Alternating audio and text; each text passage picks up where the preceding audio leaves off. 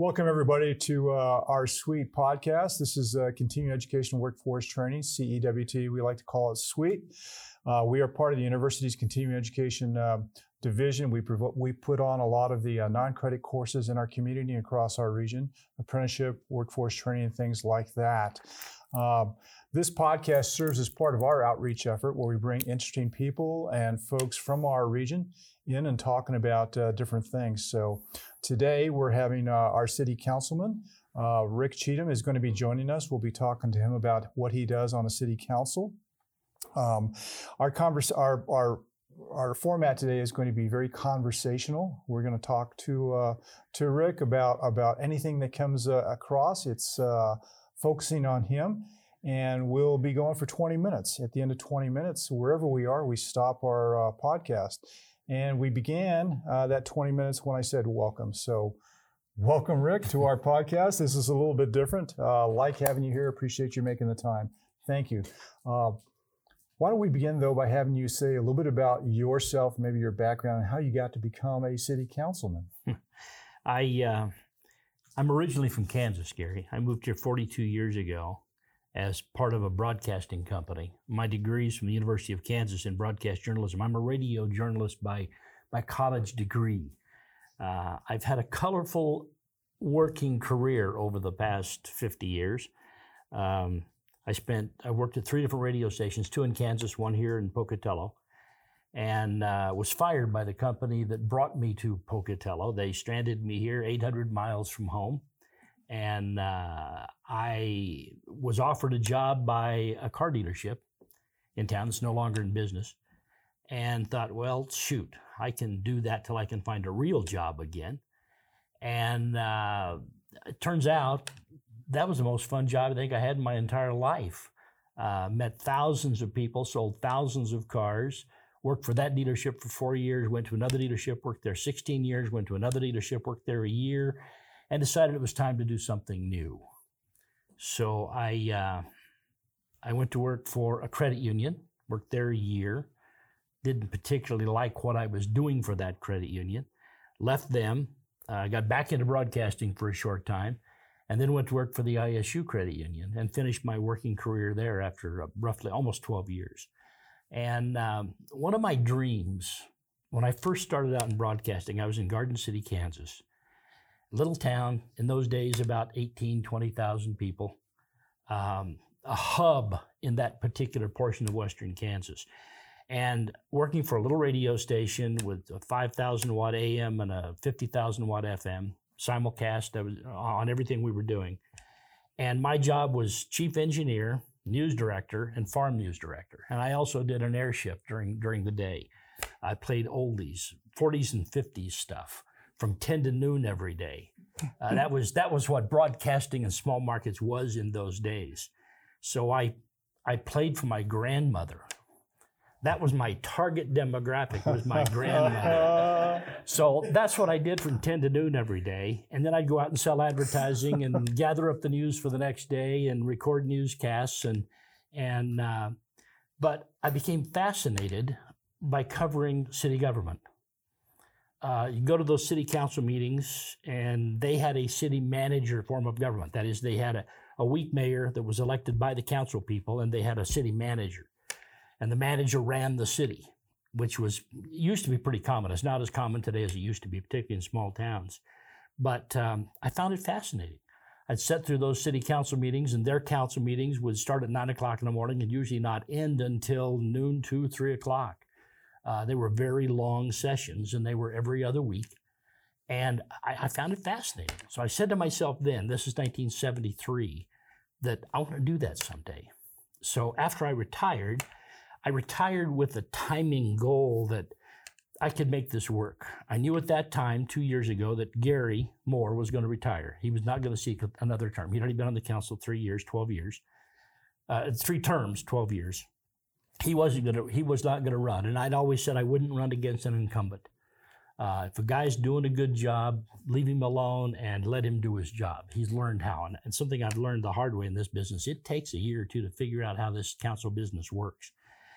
So I started attending meetings, and to know that I was going to be dedicated enough to the job to be there every time there was a meeting. No excuses. That when the meeting starts at 9 or the meeting starts at 6, I'm going to be there and I'm going to be there every time. I've missed one council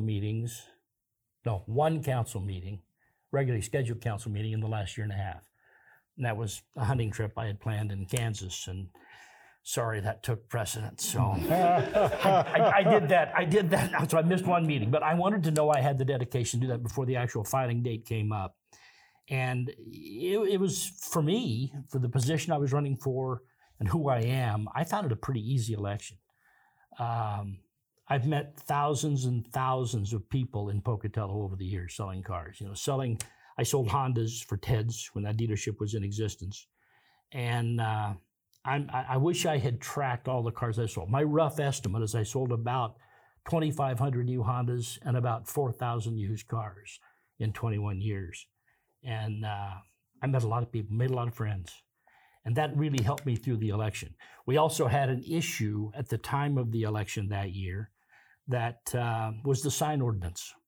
The previous council had started discussing that the summer before the election, and it became a real contentious issue as to what to do about electronic signs in Pocatello and whether to ban them completely, which was what was proposed by some, or whether to find a way to regulate them so they wouldn't be the problem that they had been in the past. And I'm a pro-business guy. I did not want to see signs banned. I like signs personally, and I guess that goes back to my advertising experience. I like signs. I like to know where business is or what's going on. I like to be directed and help to find things, particularly when we're traveling. We just got off a 2.5-week vacation, and every time we came to a town we knew we were going to pull over in, I would know where the gas station was and where the food stops were and where the hotels were. I like signs. Mm-hmm. So that was an issue that I was lucky had come up, and I went to the sign guys and said, hey, I'm in favor of this thing, guys. Help me get elected. Let's see if we can make this right. And they did. So I got a lot of contributions. I spent almost $10,000 on that campaign. Some of it through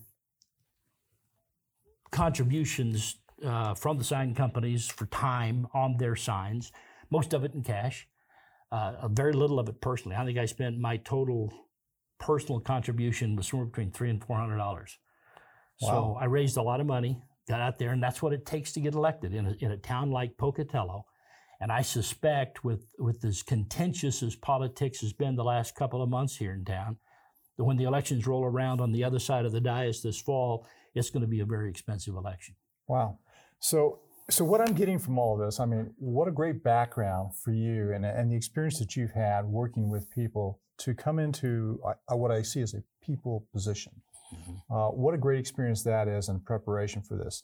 Now you're in this job. You're in a role as city councilman. How do you see that role benefiting our community? Because you have other city councilmen that you have to work with, right? Mm-hmm. So how do you all work together to make things come out in the best manner possible for our community? It's state law restricts a lot of what you're talking about, Gary. I cannot go to another council person and talk about issues that the council is probably going to be facing, except when we're in a meeting. I can't go to somebody's house or meet them for coffee and say, hey, what are we going to do about this or what are we going to do about that? You can't do that. That's in violation of the open meetings law. The public has a right in this state, by law, to know and participate in those discussions. Right. So they have to be agended ahead of time.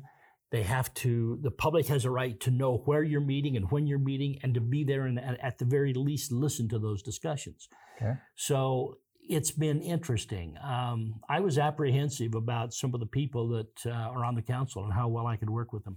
I'm a conservative, and my values are radically different from a couple of those people on the council. But I find myself voting with them more often than I would ever have expected. It's been an interesting experience to sit next to or on the dais with other members of the council and have to say what you're thinking, say it out loud so the public knows your thought process and the people next to you know, so we can discuss how we're going to solve the problems. Good issue is this, we've all been listening to the police firemen's issue on the pay raises. Mm-hmm. And I thought it worked out very well. The initial offers on both sides were extreme. And that's what, unfortunately, our local media picked up. and made an issue of because it sells papers and it brings readers and viewership. And but it worked out very well. We wanted to be, the council uniformly wanted to be able to give all the city employees a raise. That hasn't been done for a long, long time. Many of those people every year were sawing their disposable income shrinking because their raises were not keeping up with the CPI, the cost of, the consumer price index. But this year we were able to give every employee a 4% raise. Hasn't been done since 1979 in this community. So that was a good outcome this time Great around. outcome. And you've seen, there's difference between fire and police. Well, let me take an opportunity to explain that I don't think you're going to see on the general media. Every employee gets 4%. The fire department is on a separate contract from other employees in the police department. They don't get step increases with their raises. So they got a 6% increase. The police department got an equivalent raise, and employees got 4% plus a step, which works out to roughly 6%. So across the board, virtually every employee got a 6% raise, which is huge. Cost the city $1.8 million. And our budget increase is 1.5. So we've cut deep into other things to be able to afford to treat our employees right. Mm-hmm, mm-hmm. How do you research something like that? I mean, if you're not able to talk with others on the council beforehand, you have to get ready for this. How do you get ready for things like this? Read the agendas, and when an issue comes up that you can't know everything. Lord, there's 730 employees at the city in the summertime, 650 or so in the winter when there isn't so much Parks and Rec stuff going on.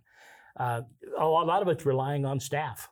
Mm-hmm. And asking the questions of staff in a public meeting, or perhaps ahead of time, going into somebody in street or in road or in Parks and Rec or whatever department it might be, and say, hey, what does this mean? What is this? I don't understand. Government is big on acronyms, as I'm sure you're aware. Mm-hmm. And every time I turn around, I ran across one reading some stuff this morning. I got to go figure out what it means. I don't have any idea what CIP is, but I'm going to find out. It's in our new rate study. Haven't run across that one before. But you got to dig and go down and look and read all the stuff. One of the contentious things we had yesterday is one of the council people saying that council shouldn't get a raise. They don't do anything. That's one of our own council people saying that. And the rest of the council saying, wait a minute, you're the one who doesn't show up at all the extracurricular activities that citizens want us to participate in. In the last 12 months, the council individually has participated in 160 meetings, most of those at least an hour, and many of them several hours. And this one council person doesn't do anything but come to study sessions, budget sessions, and council meetings. He doesn't do any of that other stuff that we're asked to do. And I don't know how it would work out by the dollar, but it's not a high wage rate. I doubt we're making minimum wage, but we didn't get into this for the money. You got into this because you wanted to make a difference. That's right. That's right. This community's been really good to me, and I wanted to do something back for the community. That's excellent. And I think everybody would appreciate, the councilmen who are all working on behalf of our community, trying to make things better in any way possible as we grow, as we want to grow. We want to do things smartly. We want to do it with a lot of wisdom. And certainly a lot of issues, they rub across each other where people have different points of view. So it's a tough position to be in. So thank you for taking that and jumping into this. How long are you going to do it? When I announced my candidacy, my intent is to be a one-term city council person. Okay. I am 68 years old. I'll soon turn 69. When my term is up, I'll be 71. If I ran again, that'd make me 75 at the end of my term, and I don't want to be 75 years old and still trying to do this. The energy that it takes, the effort that it takes, there is life outside of working. And it would take a lot of talk to get me to run for a second term. I don't intend to do that. And I think that gives me an advantage as a council person too, Gary. If I make a decision people don't like and it's the right decision in my mind, I don't care what the consequences are. I don't have to be reelected. Yeah. I'm not campaigning every time I make a vote on that council. Mm-hmm. What else does Rick Cheatham like to do when he's not playing city council? You just came back from vacation. I did.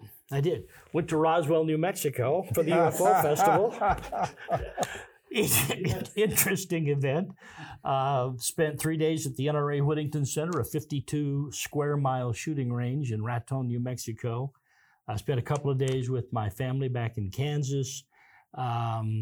I'm taking 2 of the female city council people to the shooting range here in a couple of weeks. They'd like to learn to shoot a gun. So I'm going to take them out there and see give them a little experience with something they don't like to do. That's my passion. My wife thinks I like to shoot just so I can reload, because that's what I love to do. But that's probably the only real hobby I have. I like to fly fish, but God, I haven't wet a line in 3 years. Oh my! Too busy shooting stuff. So, when I first got here, I went to a barber shop. I got a haircut, and I'm sitting in the chair, and there's some locals out there. They were all just having a good time talking. And I walked in, I got my appointment, and the barber says to me, he says, "You like to hunt?" I looked at him and go, "Well, no, I've done it. I don't really like to hunt." And they got quiet. And then one of them says, "You like to fish?" And my dad took me fishing as a kid, and that just didn't take. I said, "Well, no, I can't say I like to fish either." It got real quiet in there. And I feel like the pressure to say something. So I said, "Well, I like to get out in the mountains and hike around and climb." They go, "Oh, okay, that's all right."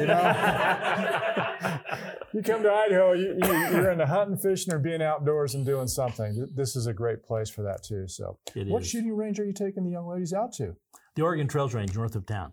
That's the one north of town. Do you come off 2.5 mile road? 2.5 mile road, right. Yeah. Nice facility. It's undergone a lot of changes over the past few years, but we'll probably, if I can get the space I want, we'll take them to a 50-yard bay and give them some experience with handguns, rifles, shotguns, just to see what they want to do with firearms. The 2 of them are absolutely unfamiliar at all. Mm-hmm. They know nothing, and have never handled a gun before, which scares me a little. But we can control it. I really enjoy doing this with people, introducing new shooters to firearms, and I have enough firearms we can get a little experience with just about anything they want. That's awesome. I've got a bunch of guns that my dad. He's passed away, but he's left to me, and I know I've got to do something with those one day. So maybe one day I'll get together with you and say, "Hey, come, let's get together and talk about firearms and." Load them up, we'll take them to the range and try them out. That would be awesome. All right, well, I want to get into something else that's happening here. You and I have kind of crossed paths in 2 or 3 different instances. I mean, I saw you at the Construction Combine. I've seen you with the United Seniors Project. I've seen you with the Gold Star Families Memorial Monument. I mean, you get around, but that goes back to the duties or responsibilities or just what city councilmen do. You do more than go to meetings inside chambers. You're out and about a lot. And those things you've mentioned, Gary, I would be doing whether I was on the council or not. The last few years that I worked with the ISU Credit Union, I was a marketing person. And to me, representing the business is doing those things and being seen and being recognized and making all that happen. So that's that Construction Combine, and I got to give you and the rest of your staff, Scott and the whole group, a big kudos. That was tremendous. It was. We've been very fortunate. That was a huge community event. You helped us out. You helped us push some of that information out, and we're still taking off. That thing has spread across the state. It's gone into a couple of other states.